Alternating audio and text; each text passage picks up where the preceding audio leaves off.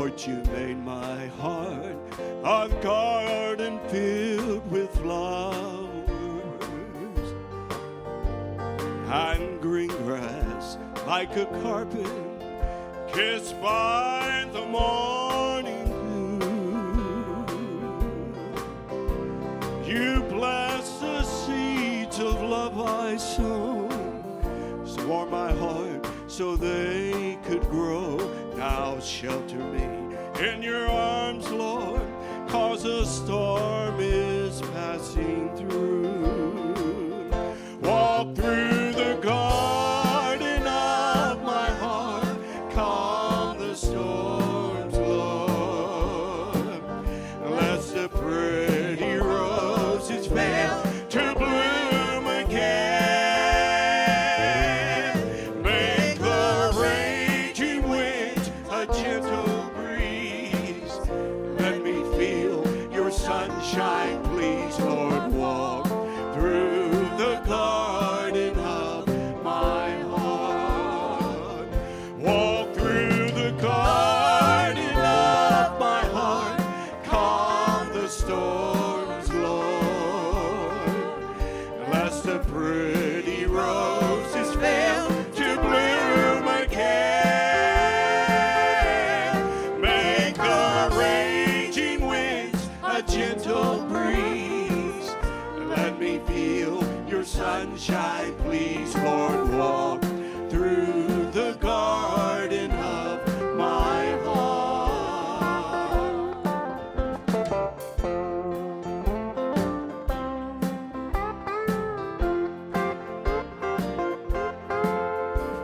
Now I can bring the water to the roses and plant the seeds of kindness so the bitter weeds can grow. Oh, but I can't cause the rain to fall on the dry and thirsty soil, and I can't calm the storms, Lord, or the angry winds that blow. Walk through the garden of my heart, calm the storms, Lord. Lest the pretty roses fail to bloom again. Make the raging winds a gentle breeze. Let me feel your sunshine, please, Lord. Walk through the garden of my heart. Make the raging winds a gentle breeze. Let me feel your sunshine, please, Lord. Walk through the garden of my heart.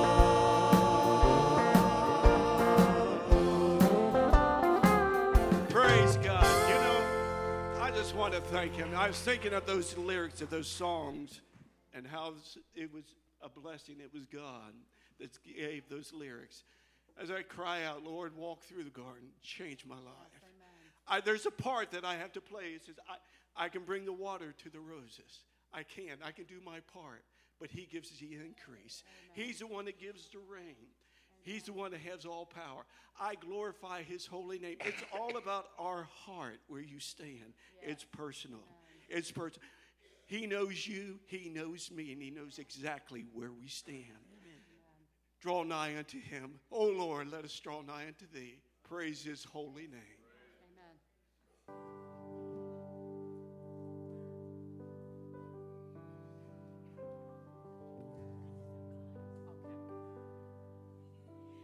I love you, Lord.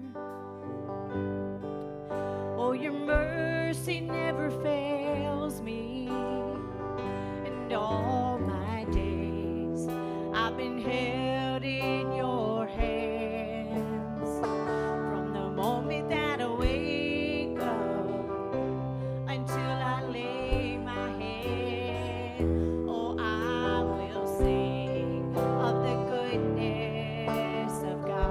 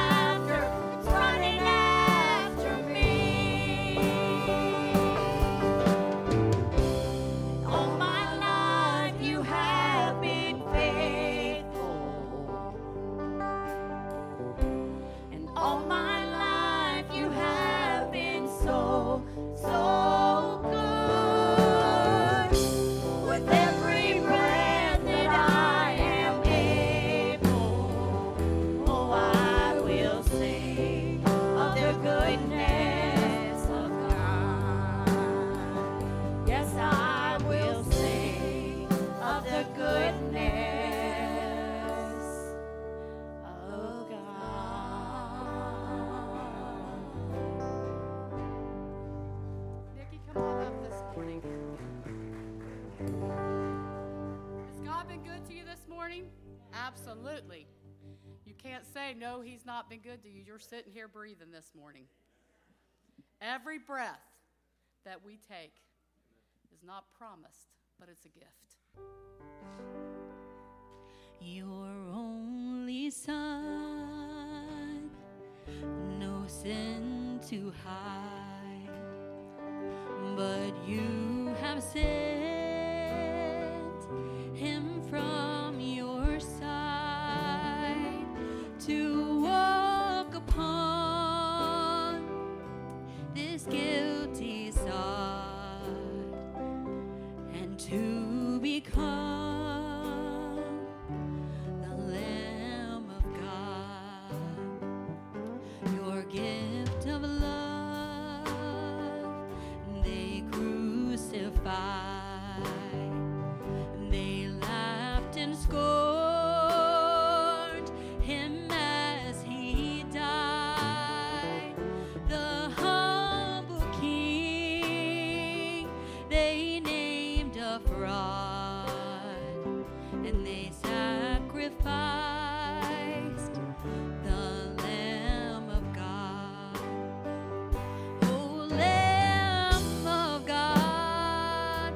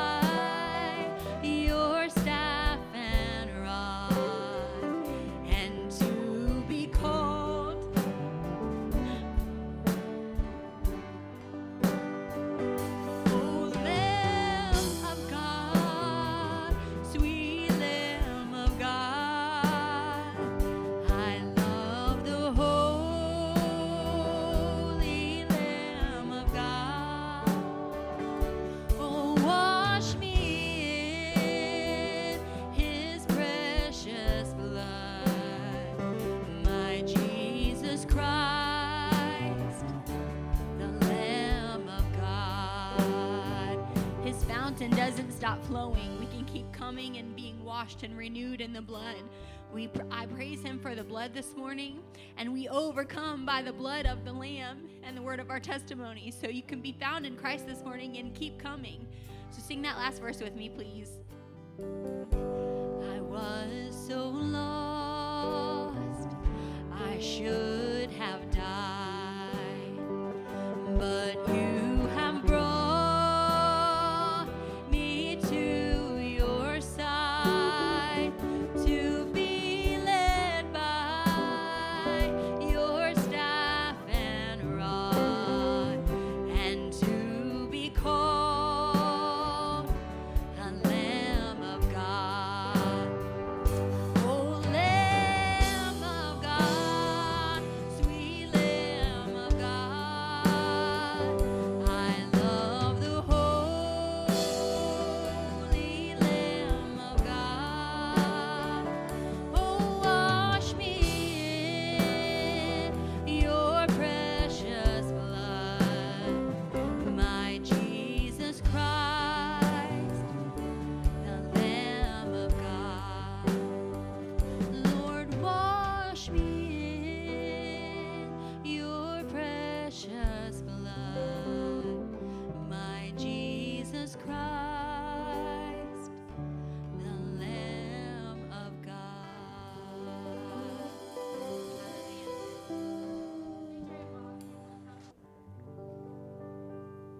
When he walks among us, all that he does, all of his mercy, all of his love, the pen of a writer can write every day, and even this world could never contain how I have been blessed.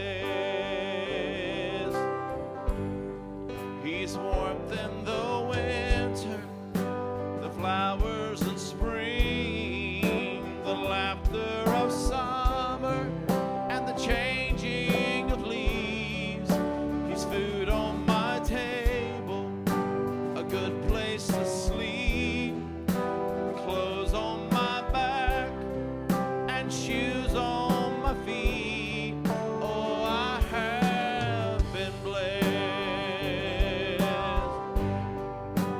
Arms that will raise, a voice that can talk, hands that can touch, and legs that can walk, ears that can listen, and eyes that can see. Oh, I've got to praise him as long as I breathe. Oh, I have been blessed. Oh, I have been blessed. God's so good to me. Precious are his thoughts of you and me. No way I could count them. There's not enough time. So I'll just thank him for being so kind. God has been good, so very good. I have been blessed. There's a father and mother I was nurtured and raised, my sisters and brothers, so many memories made, a pastor to lead us, an altar to pray, stripes that can heal, but the blood that can save. Oh, I have been blessed. And we live in a country, it's the greatest on earth.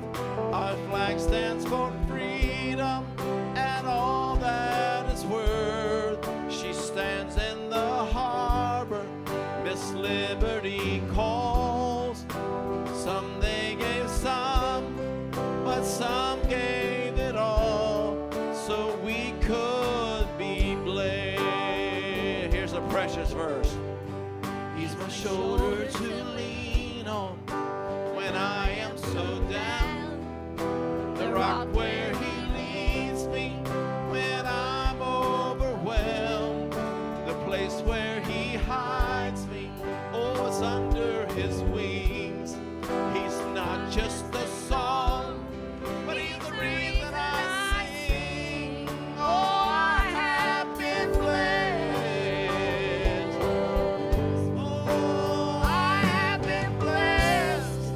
God's so good to me. Precious are his thoughts of you and me. No way I could count them. There's not enough time. So I'll just thank him for being so kind. God has been good, so very good. I have been blessed. Just that one last verse one more time. He's my shoulder to lean on when I am so down. You know that time? The place where he leads me when I'm overwhelmed. The place where he hides me, oh, it's under his wings. He's not just a song, but he's the reason I sing. Oh, I have been blessed. All of you sing with me if you can. Oh, I have been blessed.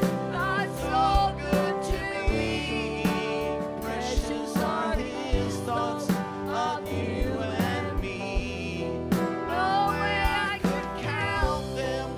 There's not enough time. So I'll just thank him for being so kind. God has been good, so very good. I have been blessed. Oh my, God has been good, so very good. If you've been blessed, tell him amen. I have been, oh, I am being blessed.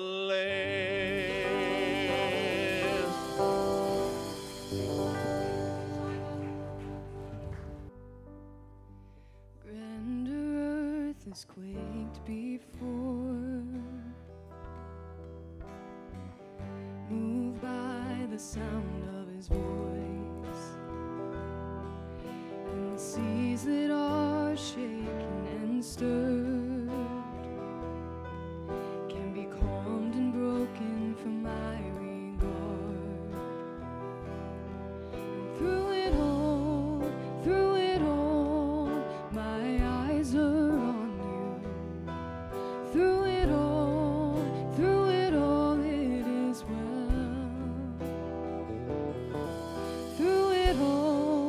Through it all, my eyes are on you, and it is well with me.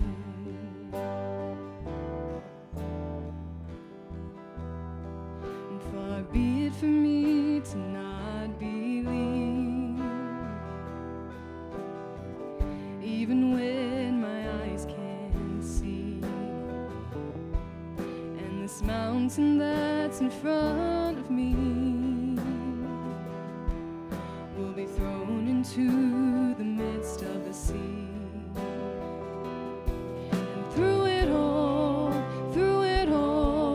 my eyes are on you. And through it all, it is well. And through it all, my eyes are on you, and it is well. It is well.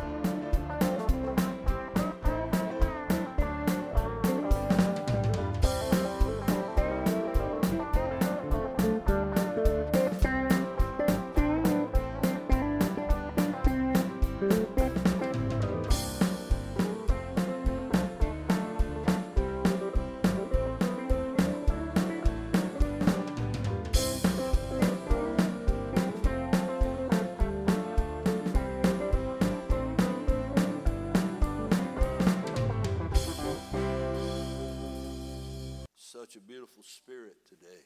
I feel like the presence of God was in the songs.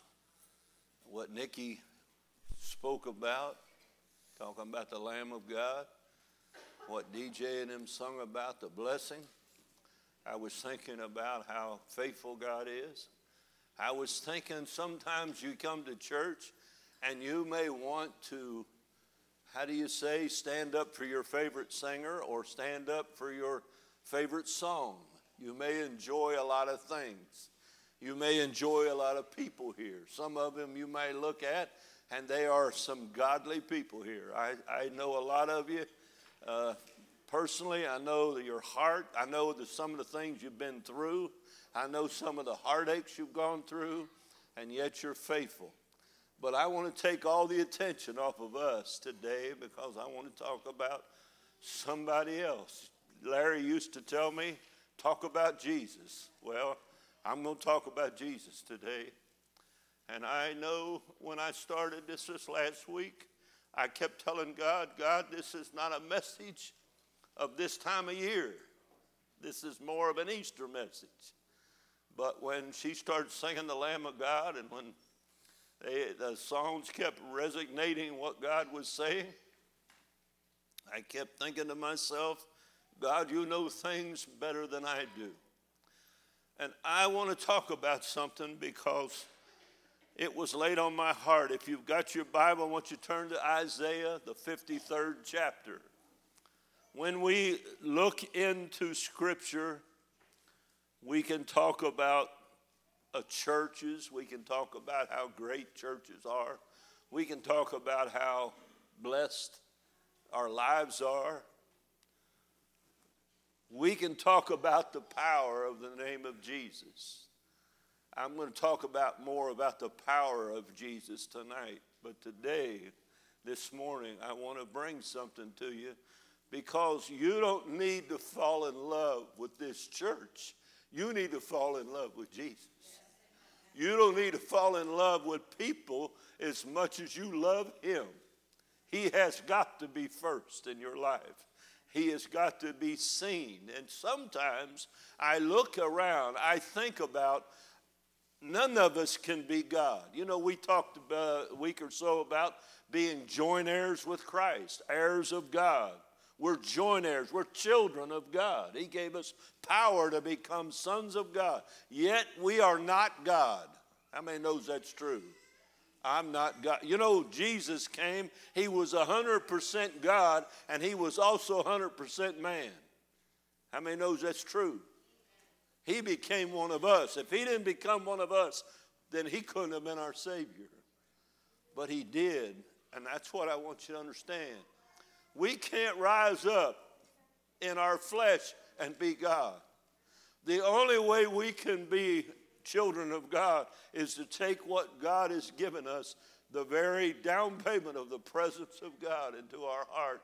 Take this word in our heart and in our mind and let it overflow and let it wash us clean from this world and the sickness of the sin of this world, the sickness of the sin of mankind.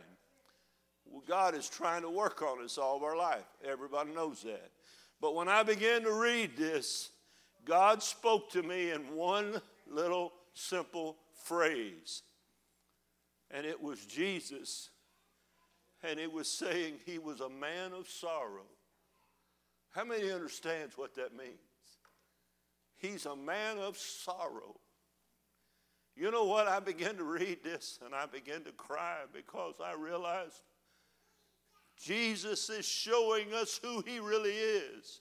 You may look back at his life and see all the miracles. We always talk about the good things and the powerful things that he did. We talk about how he was a man and yet he told different ones, you know, he came to them and spoke to them the things that was going on in their life. And he spoke miracles into happening.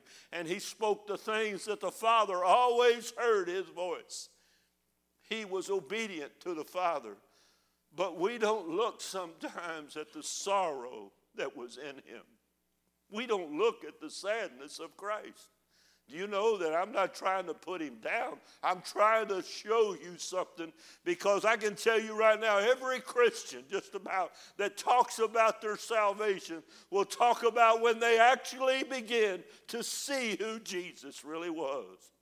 Not the power, not all of the things there. They begin to see the heart of him that he loved. John the beloved. He was the one that Jesus loved. John knew he loved him. John knew that Jesus loved him. Why? John saw through it. And he saw the heart of the Son of the living God. He saw him walking before us. He had a body, right, just like you and me. He hurt. He had feelings. You're going to find that out. And he was discouraged and depressed about those things that was going on. He was hurt down inside. But I want you to hear something other. He went through it for a reason. Some of us believe that he just came. He was God's son, so he could do those things, but I can't do those things. So I don't even try to live up to that. But can I tell you, the part that we're to live up to is not be God. Our part is to live up to be children of God that walks with the way our Savior told us how to walk. He showed us how to go. He gave us the example of how to live this life. He said, I will be around those and I will be with those that have a broken and a contrite spirit. That means their heart is broken. They're hurting. I've heard it in Sunday school already this morning. Why did God love me? Why did he care about me? I was the one that was the sinner. I was the one that was out. Why does he care about me? Why would he come after me? Why would he come after Apostle Paul that was trying to destroy the gospel? Why? He was showing all the pain that he went through on the cross. He was showing you all what he had to suffer. And that's what I want you to hear. In Isaiah 53, I want you to look I'll just start at verse 1. Who hath believed our report? Isaiah says, to whom is the arm of the Lord revealed? He shall grow up before him as a tender plant, as a root out of dry ground. How many knows what that's talking about? Jesus came into this earth. He was like a root growing up in a dry land. There was no life. Israel had lost life with God. But Jesus came to bring life. It says he grew up, it says, as a tender plant, as a root out of dry ground. He hath no form nor comeliness. When we shall see him, there's no beauty that we should desire him. You know why?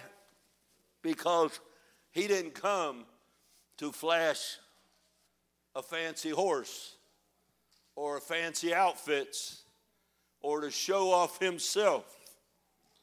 He come humbly. He come in a little manger as a little baby.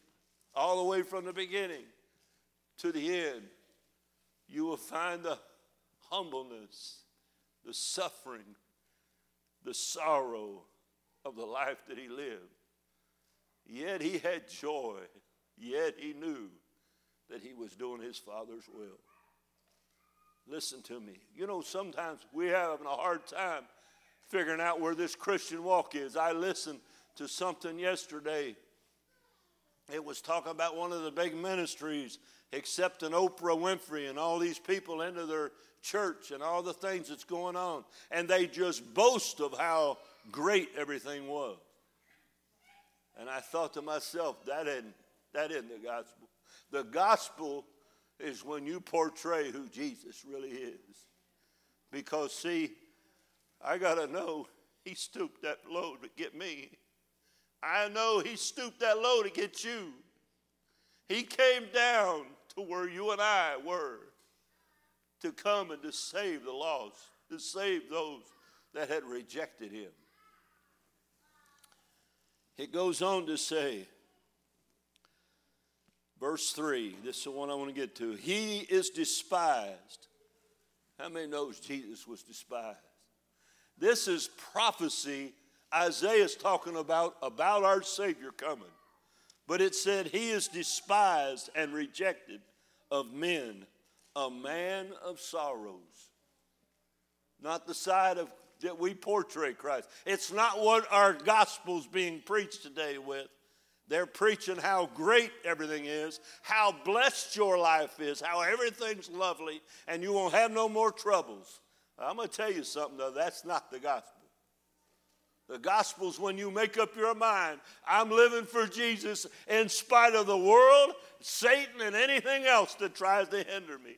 I'm a child of God because he changed my life. He changed this inside heart. He forgave me. That's who we are.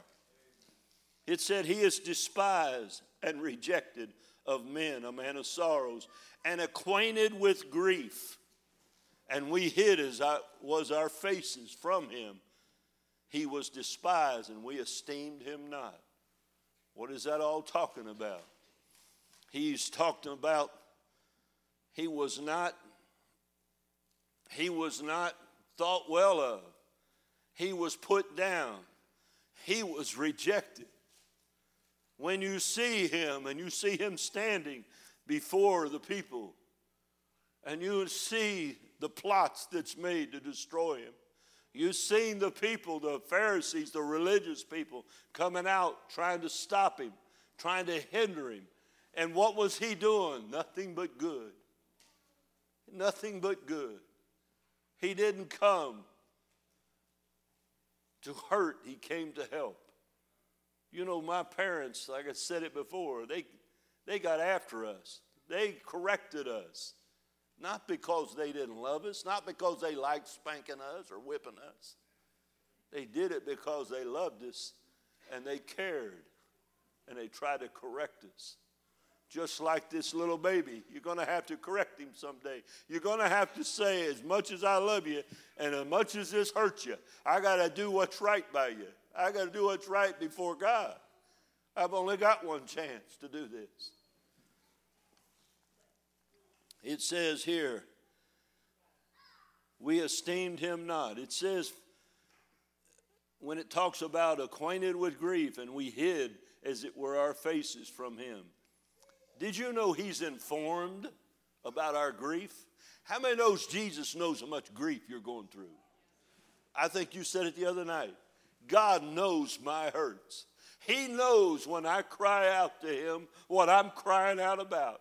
He knows why I'm upset and why I'm worried. He knows why I can't go forward sometimes. Sometimes I have a hard time picking my feet up and going forward. But Jesus knows. He understands where you are. I don't care what you've been through. He came into this life and he experienced and is acquainted with the grief. He's informed about what's going on with it.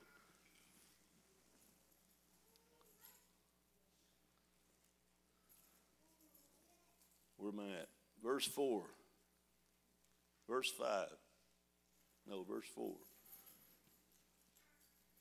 Surely he has borne our griefs and carried our sorrows, and we esteemed him stricken, smitten of God, and afflicted. But he was wounded for our transgressions and bruised for our iniquities. The chastisement of our peace was upon him, and with his stripes we are healed. I want you to understand that. I want you to understand that Jesus didn't come and just enjoy his birthday every time he came up. He didn't have such a glorious time. He came as a humble child. He came through times that you and I have never suffered. Some of the things you've suffered don't seem like you see that in his life, but he knows exactly what the hurt is inside of every person. He has had the trials to come to him. He knows. On down at verse 53. 53 verse 10. Isaiah 53 verse 10. It said, yet it pleased the Lord to bruise him. He hath put him to grief. when thou shalt make his soul an offering for sin. He shall see his seed and shall prolong his days. The pleasure of the Lord shall prosper in his hand. He shall see the travail of his soul and shall be satisfied. Who's he? He's talking about the Father. The Father will see all that Jesus goes through, and it satisfied the Father that he suffered. Now listen to what I'm telling you. He sent him to suffer for you and I. Why is he suffering? He's taking on all the grief that you have. You think you're hurting and nobody else understands? God understands. Jesus Christ came and he suffered what you are suffering. He knows what it feels like. He knows what you're hurting for. That's why he laid his life. All of that was put upon him at the cross. All of that was put upon the suffering Savior. It said it prolonged. It says the Father will see his seed and shall prolong his days, and the pleasure of the Lord shall prosper in his hand. He shall see the travail of his soul and be satisfied, and by his knowledge shall my righteous servant justify many, for he shall bear their iniquities. Jesus paid the price for you and I. He took our place. Until you see that, it's hard to accept. It's hard to accept that Jesus Christ, I have to go and I have to present myself to my Heavenly Father and say, Lord, I'm a sinner and I need to be saved. You know why? Because Jesus paid all the price. He paid not only for our sin, he paid for the sorrow and the grief. That's why he's a man of sorrow. He took it all on. He understands it all. I want you to back up to Isaiah 49. I want to read one verse. 49 verse 7.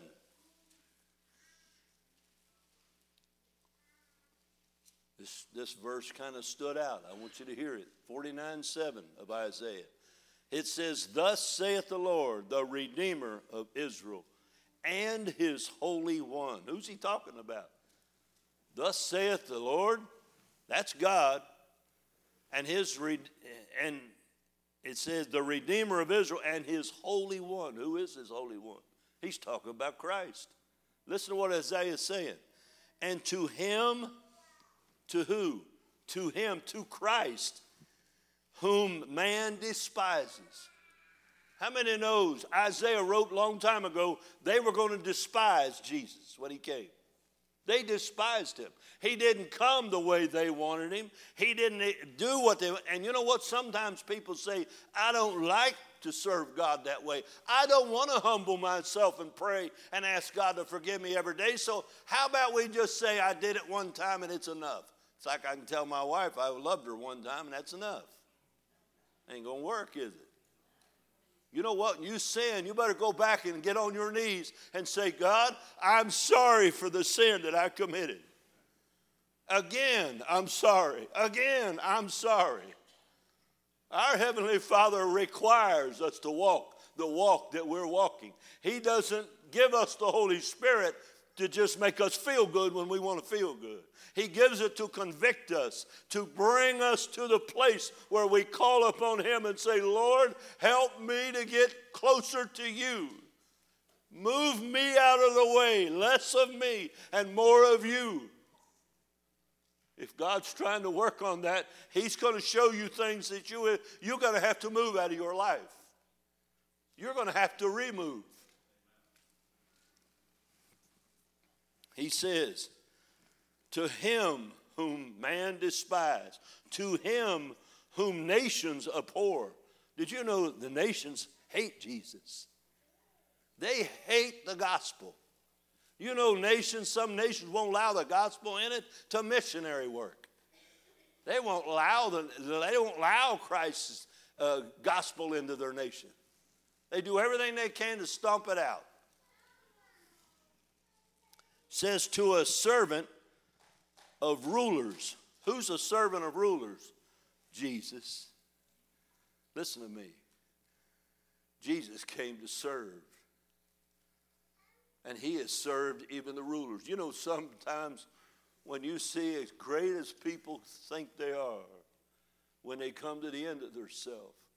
And I watch when I look at King David and I read after some of the things some of the kings that followed God has said and have done, I think to myself, he was a servant to the ruler.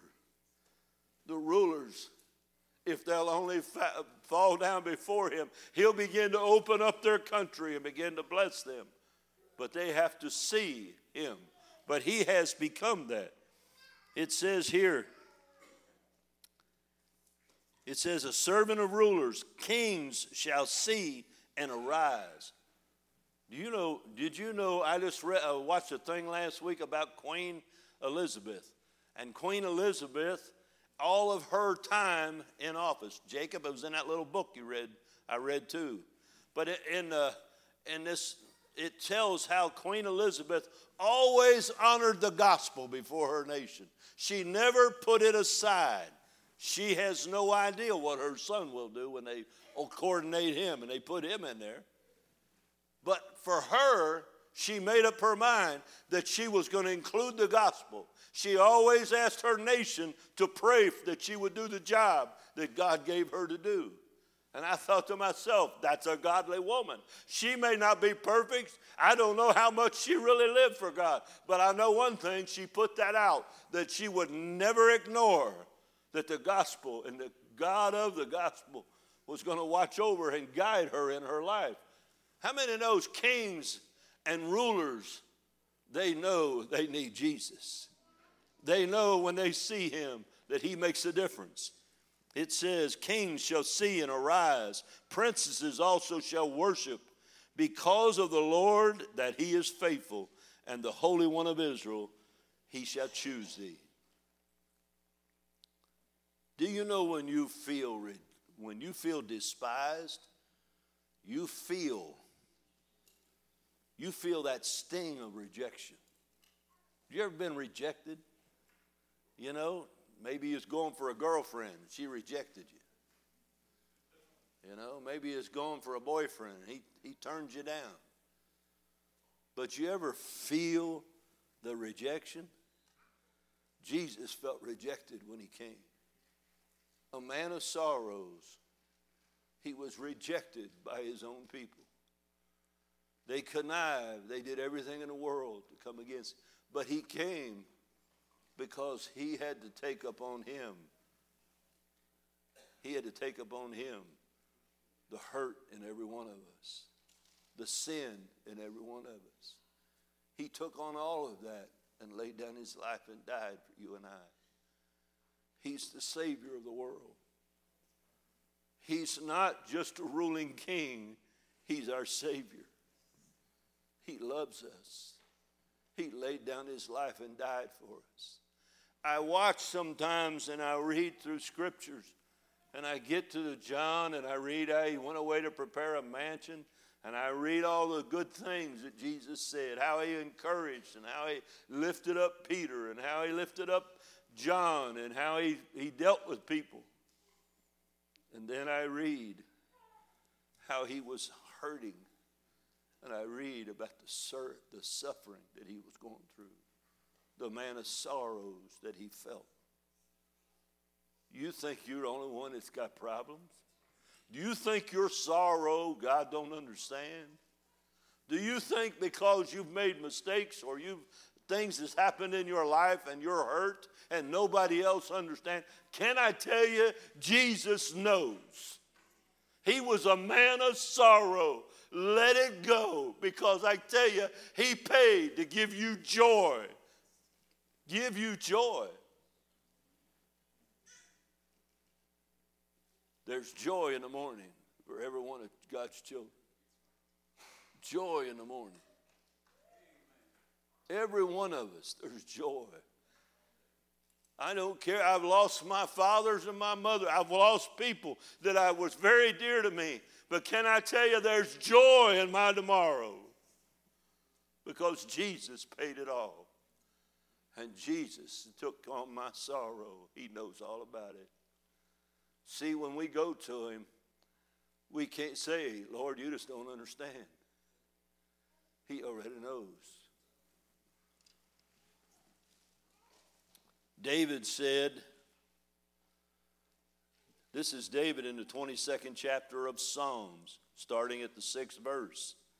David said something.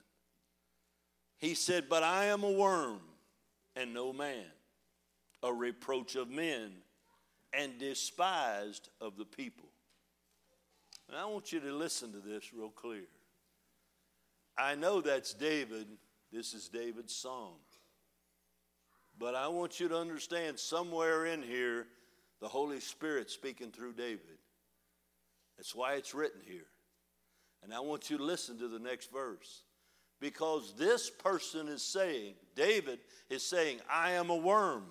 He not only says, I am a worm, I am no man, a reproach of men and despise of the people. When was David there? When was David writing this? He might have been writing of himself. Maybe he was thinking that when one of his sons turned against him, he had to flee Jerusalem. I don't think so. I think the Holy Spirit's speaking through him. And I want you to listen to the next verse. All they that see me, verse 7, laugh me to scorn. They shoot out the lip. They shake the head, saying, he trusted, verse 8, he trusted on the Lord that he would deliver him. Let him deliver him, seeing he delights in him. Who's he talking about? He's talking about our Savior. Them are the very words that was said about Christ. The very words. David is writing the words 1,000 years before Jesus comes. And he's writing, I am a worm. What's he saying? To the world, I'm just a worm. To the people, do you know, to this nation, we are just about to the place where we're like a worm. They just like to just shove us under the dirt and leave us. They don't want the gospel. They don't want to hear about Jesus Christ. Listen to what I'm telling you. This is how they looked upon. That's why he was despised and he was rejected. And that's why he's a man of sorrow. He came because he loved us, and yet he was rejected. If we know who he is, truly you won't reject him. You will run to him. And you will fall on your face and say, Lord, I'm sorry. You paid for everything that I've ever heard about. And yet I walk on you daily. I don't go to you. I walk against you. I get involved in things that are going the opposite of what you're doing. That's exactly where Israel was. And that's exactly where the church is coming to. I'm sorry to tell you. But we're rejecting the man of sorrow, the one that paid our price. He took that all on himself. It was laid upon him. And he died for your pain, for your suffering, for your sin. I don't know why this comes out, but this is what God wants me to say. This is what God's telling me to tell. Because why? We fell far away from the love of Jesus. We quit thinking about what he paid for us. We keep thinking about what can he do for us. What do I have to give up to go to church regular? What do I have to give up to live for God in my neighborhood or in my life? It may take something away from me. But I tell you, Jesus, his love is what you got to grab a hold of. If you truly love him, if you truly see what he's paid for, what he sets at the right hand of the Father, and he speaks for us because he has been there and he took on our suffering and our sorrows.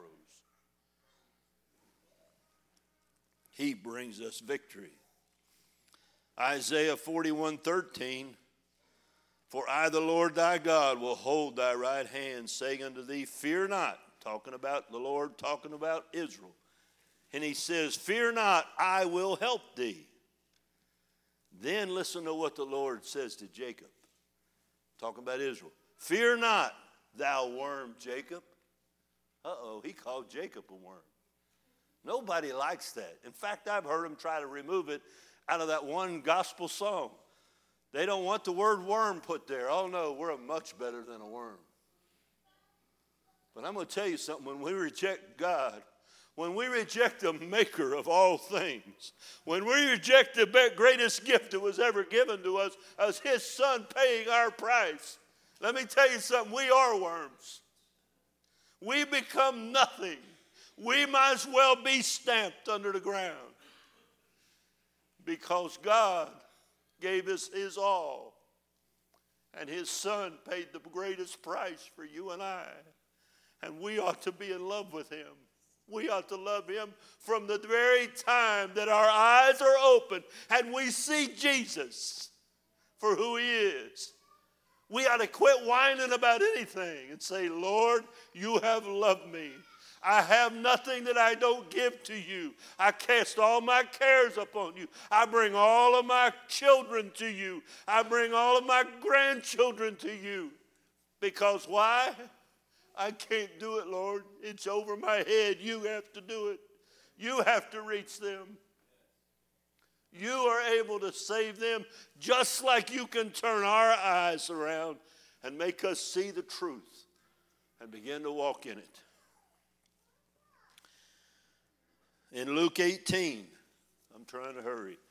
In Luke 18, if you got your Bible, Jesus foretells of his death. This is in the New Testament. It says then, verse 8, Luke 18, verse 31 through 34. Then he took unto him the 12, and he said unto them, Behold, we go to Jerusalem, and all things that are written by the prophets concerning the Son of Man, talking about himself, shall be accomplished. How many know Jesus said, come on, disciples, we're going to Jerusalem. Everything that's been written of me, the Son of Man, the Son of God, everything that's been written of me is going to be accomplished. We're going to Jerusalem. And then he says, for he, verse 32, for he shall be delivered unto the Gentiles, and shall be mocked, and spitefully entreated, and spit on. And they shall scourge him, and put him to death. And the third day he shall rise again. And they understood, look at verse 34, they understood none of these things. And this saying was hid from them, neither knew they the things which were spoken. Did you know how many times God has said in the last few years, I'm coming soon?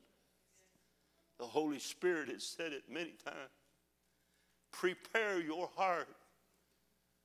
Judgment day is coming. Do we take the warning? Oh no, he must be talking about somebody else. He ain't talking about us. We live in America. We're blessed. Let me tell you something. God's waiting on individuals that'll fall before their face and say, God, help me to prepare for eternity. Help me to reach out to my loved ones and my friends and let them know that you're coming soon. They need to get their heart ready. They need to turn and begin to see who you really are. Because you will bring it to pass. He tells his disciples, but they didn't see it. But how many times have you told your children something and they didn't get it? Went right over their head. And you tell them again, went right over their head. But then all of a sudden one day they get it. And once they realize they get it, all of a sudden they remember every time you told them, Jerry. It's like, oh yeah, I know you've told me that 1,000 times. You've told me that, Dad, 1,000 times. You told me that, Mom, 1,000 times. I just didn't pay no attention. I didn't think it applied to me then. I didn't need it. God's telling us to tell people. Keep telling them, even if you don't even feel it. Keep telling them. Because they need to know that Jesus is. One day, the Holy Spirit's going to hit them in the back of the head. And boy, all of a sudden, it's going to dawn on them what you're talking about. And they're going to find their way to him. They will find themselves under conviction. And they don't know what's wrong with them. And they hate your guts because you told them about it. They will. That's falling under conviction. You know, what's that old preacher said? If you ain't going to save nobody, at least make them mad. Get on their case. You know. In John, the 12th chapter, verse 27. John 12, verse 27. This was after the triumphal entry. After Jesus said, except the corn of wheat fall into the ground and die. How many knows he's preparing them to understand he's going to die? He tells every kind of story, Bobby, to let them know it's coming. He tells them, except the corn and wheat fall into the ground and die, it shall not bring forth fruit. It's got to fall into the ground and die. Jesus is going to lay down his life to bring forth much fruit. Then he says in verse 27, now is my soul troubled. How many knows Jesus is troubled? Why? He knows the day's coming. It says, my soul's troubled, and what shall I say? Father, save me from this hour, but for this cause came I into this hour. Father, glorify thy name. Then came there a voice from heaven saying, I have both glorified it and will glorify it again. Praise God. That if that wasn't for nobody, it was for Christ. It was for Jesus to say, my soul's troubled. But what do? Do I walk away from this walk that my Heavenly Father put me on? No. This is the reason I came. Yes, I'm facing death's door. Yes, I'll be dead in a short time. You won't understand. You won't see it. But I know I'm following my Father's will. How many understands his soul is troubled? How many understand he's like you and me? I face the dentist or I face an MRI. I'm troubled. Pray for me. I'm troubled. I don't want to go. I'm hoping somebody will call and say, you know, our MRI machine broke down. We can't put you in there. That ain't never happened yet. I need some kind of intervention, you know. God understands. In Luke 19, I want you to hear this. Luke 19, verse 41. I'm talking about the suffering and the sorrow of Jesus. Listen to this. And when he was come near, he beheld the city. He just told them we're leaving and going to Jerusalem. But as he came near, he beheld the city, and he began to weep over it. Listen to me. How many times do you see your loved ones, and it really upsets you? You worry. Lord, I don't want to leave them behind. I don't want to turn around and say goodbye, old devil, and see my loved one standing next to him. I don't want that. So, Lord, open up every door, whatever that costs me, whatever pain that brings my way. Open the opportunities, Lord, to tell them about you, Lord. Give me the chance to tell them how much you love them, how much they need you.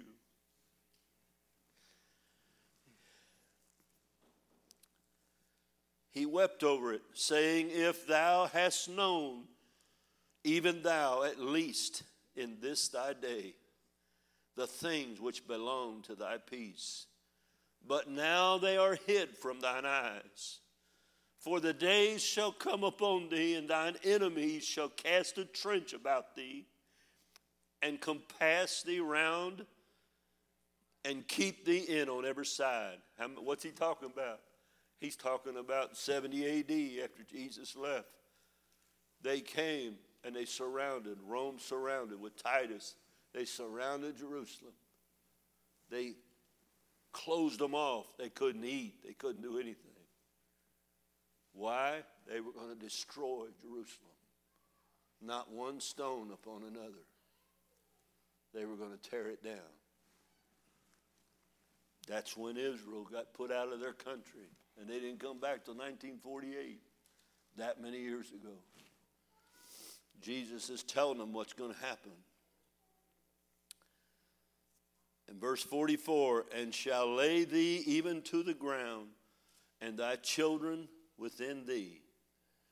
And they shall not leave in thee one stone upon another, because thou knewest not the time of thy visitation. Did you know this is the time that Jacob and Christy had got 2 little babies, and they're raising them? This is your time. You know what? 10 years from now, they won't be little children. You might have 8 or 9 more behind them, but those 2 won't be little children no more. They'll be growing up. But it's your time. You understand the time. You're actually being revealed the time. Israel could not see the time. Jesus, the Son of God, was sent to them. He came first to them, but they rejected him. They pushed him away. That's why he wept. He said, you had not seen the time of your visitation. You're going to see it. Do you know when God deals with a lost soul in here today, do you know that might be your only time? It might be your time. But if you reject it and you push it away, how many more days does God owe you anything? How many more times does he pull his hand out and you push it away and he feels that sting of rejection again? When he's gave all he can give you, he don't know no more to give you. He's gave you everything. Gave you his son. He gave you a sample of the presence of God, what it's going to be like. He's given you so much to turn from this way, to turn to follow him. John 11th chapter, verse 32. Then when Mary was come where Jesus was, and saw him, she fell down at his feet, saying unto him, Lord, if thou hadst been here, my brother had not died. And when Jesus, therefore, listen to this, saw her weeping, and the Jews also weeping, which came with her, he groaned in his spirit and was troubled. How many knows Jesus was groaned? He was hurting inside. He understood the grief they were in. You think God don't understand your grief? He understands. He knew. And even though he could bring Lazarus back, he knew the grief that was in Mary and those around. The grief of losing that brother. Don't tell me God don't see it. God sees it all. Don't tell me that our Savior don't understand. He understands. He understands your hurt. You may have been hurt by your parents. You might have been hurt from your wife or your husband. You might have been hurt from your children. But I'm going to tell you, turn it over to Jesus. He already suffered for your hurts. He was the man of sorrow that took it all on himself. You and I can't fix that, but Jesus can. And he works on the things that he knows that you're hurting for. He works on it. We have to have faith and believe that he's working on it. It says, verse 34, and said, where have you laid him? And they said unto him, Lord, come and see. Then it says, Jesus wept. Then said the Jews, behold, how he loved him. I think Jesus did love Lazarus. But I also know he loved everybody. And he knew Martha and Mary just didn't understand. He told Martha, Martha, I know there's a resurrection day, but I am the resurrection. I praise God he said some of the things he said. Ain't you? Aren't you glad Jesus didn't leave us dead? He didn't leave us empty. He's alive forevermore, sits at the right hand of the Father. He is not dead. He died on the cross and paid our price, and that was called final, complete. It's finished. You can wrestle with it all your life, or you can hand it over to Him and say, Lord, work on this. I can't handle it. It's over my head. Breaks my heart. But Lord, you got to step in. I can't fix it. He's been looking beyond our faults and seeing our need all of our life. I was thinking of the song Matthew sings. Oh, what a Savior. Oh, hallelujah. His heart was broken on Calvary. His hands were nail scarred. His side was driven. He gave his life's blood for you and me. How many knows what a Savior we have? Oh, what a Savior. Come on back up, Becky. In John 13, John the 13th chapter, it says, verse 20, Verily, verily, I say to you, he that receives, whomsoever I send, receives me. And he that receives me, receives him that sent me. And when Jesus had said this, he was troubled in his spirit. Why was Jesus troubled this time in his spirit? What is it that he's saying here? He knew right then.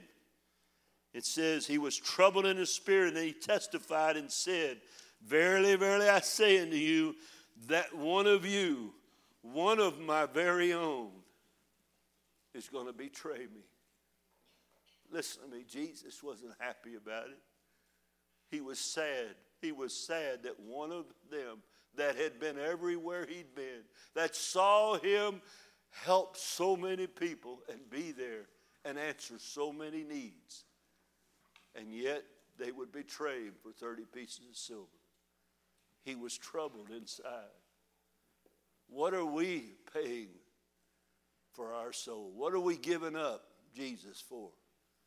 What's so important that we're surrendering our life to something that's taking us away from Christ? Look at the troubled soul that he had. In Matthew 26,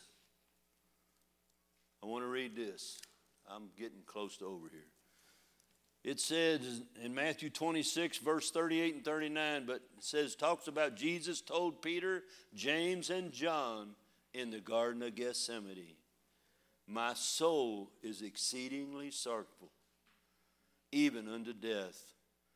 Tarry ye here and watch with me. He called those three out. My soul's exceedingly sorrowful. How many remembers him saying that? How many knows this is the beginning of Jesus' hard days, the sorrow? He's fixing to go to the cross. He's in the garden and he's crying and he's praying. And he calls them out. And he said, my soul's exceeding sorrowful, even unto death. Tarry ye here and watch with me. And then verse 39, and he went a little further. Listen, and he fell on his face. Ryan, only one place outside of here that I can find where someone fell on their face. That was Moses. When he cried out for the people, he fell on his face. Jesus fell on his face. He surrendered it all. You know, he was basically falling on his face. He was in so much sorrow. He prayed. It says he fell on his face and prayed, saying, oh, my Father, if it be possible, let this cup pass from me. Nevertheless, not as I will, but as thou wilt. You think it was easy for him to say that? He was grieving inside. He knew what he was facing. His flesh was fighting against it. But he fell on his face. You know what we need to do? Fall on our face before him. We need to fall on our face before Jesus and say, Lord, you suffered it all for me. Why, dear Lord, do I reject you? Why do I turn away from you?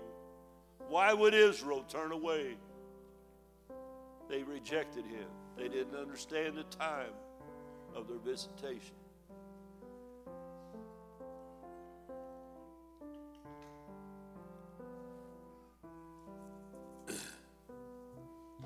In John 16, verse 20,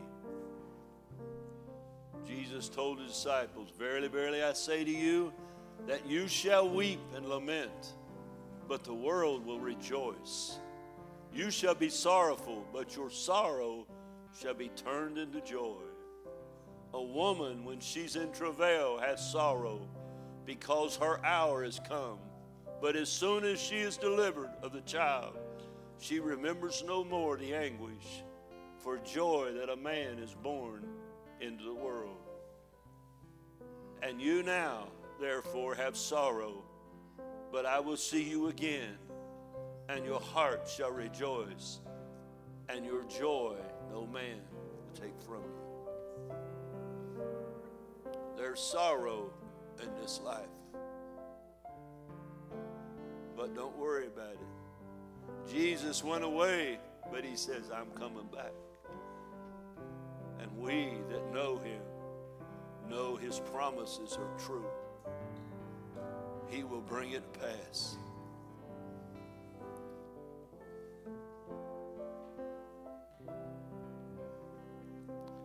First Peter 2:21 says, "For even hereto were you called, because Christ also suffered for us, leaving us an example."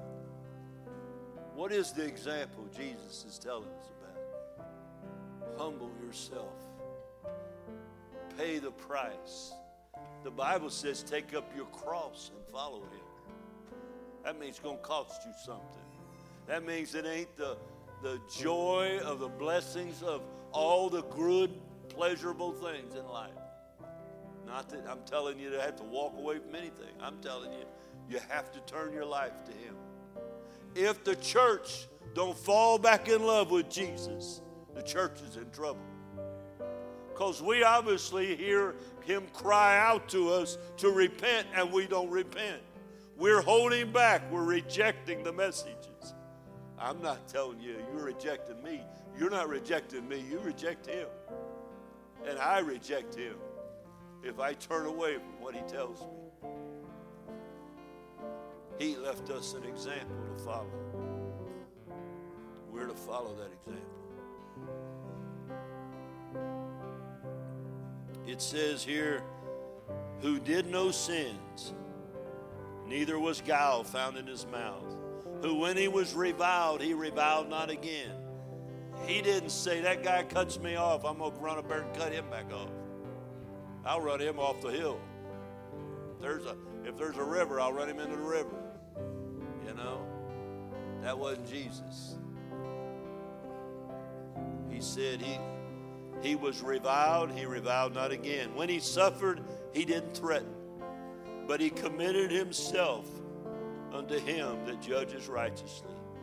He who his own self bare our sins in his own body on the tree, that we, being dead to sin, should live unto righteousness, by whose stripes you were healed. For you were his sheep going astray, but are now returned to the shepherd and the bishop of your soul. How many knows if you know Christ, you were on the road of rejection, but now you've returned to the bishop and the shepherd of your soul. He, whatever he desires, wherever he leads his sheep, we're to hear his voice and to follow him. That's what he's saying to every one of us. He's paid that price. Everybody stand, if you will.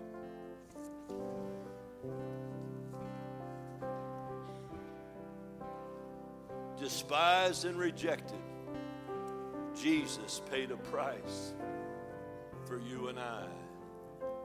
Sometimes I would hear people say, "I understand God sent his son. He paid a price that we couldn't pay. So what's the big deal? What are we to do about it? It's none of our business." That was his call. That was his call in life.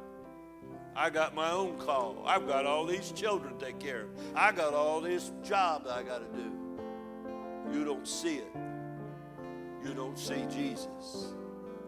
You don't see that he's paid a price for you and I. It's why we serve him.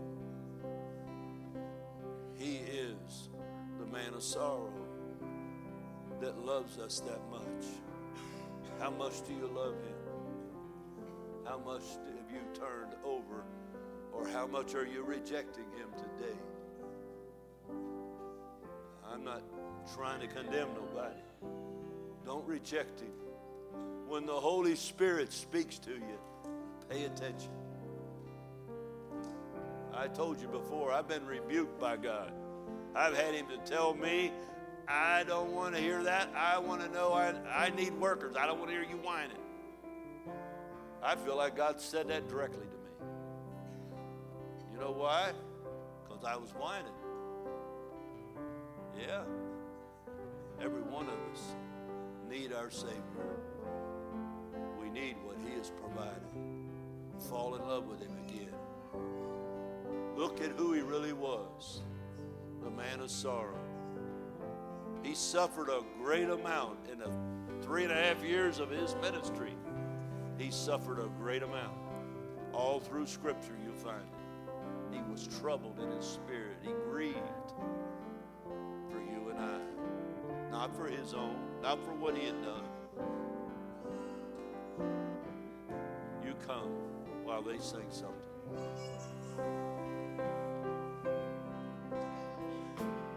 Empty and broken, I came back to him, a vessel unworthy, so scarred with sin, but he did not despair. He started over again, and I bless the day he didn't throw the clay away.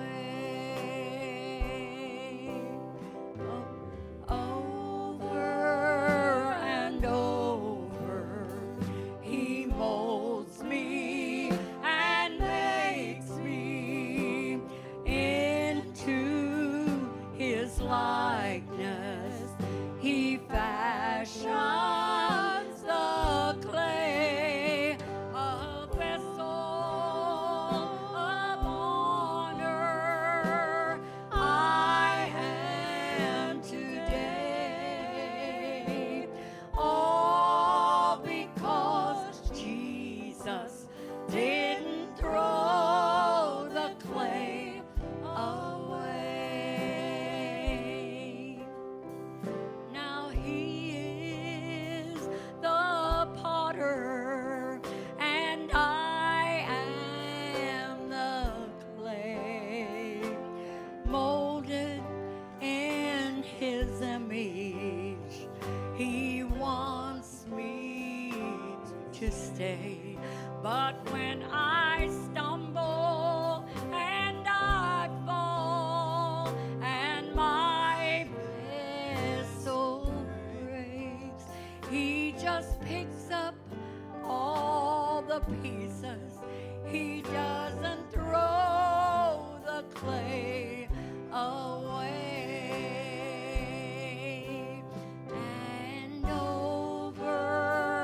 And over he molds me and he makes me into his likeness. He fashions the clay, a vessel of honor I am today. All because Jesus didn't throw the clay away.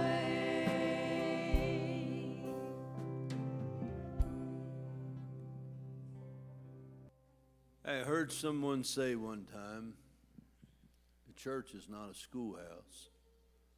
Church is a hospital. where people come to get better. And I want you to think about that, because Holy Spirit's always drawing us where His children will pray for you, where the children of God will gather together. You may say to yourself, I haven't got no problems. I don't need nothing prayed for. I'm going to tell you, that's your problem. You need to understand we're not done yet. As long as we're not done, God's still working on us. God's still working and molding and making us. He didn't throw the clay away.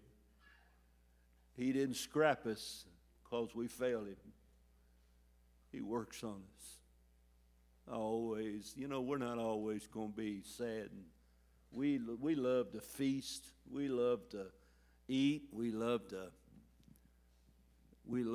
sit around and laugh and enjoy life. But that's only because we know our Lord. All things we give to Him. And we have a peace and a joy in our heart. You know what?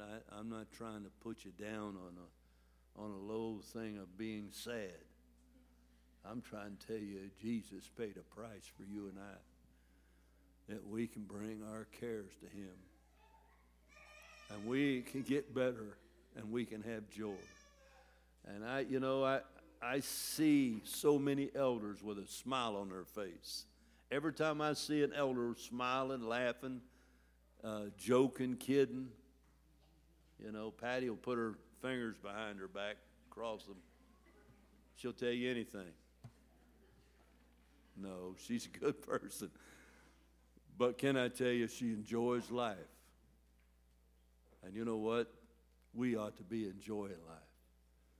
But it's hard to enjoy it when you're burdened down. And your sorrows, you haven't got nowhere to take them. Pretty soon you become the whiner. You become the one that's always looking in the negative way instead of the positive. We need to bring them to God. Cast your care upon Him. He cares for you. If He didn't care for you, He wouldn't let His Son die that way. He paid a price. He suffered for you and I. Praise God.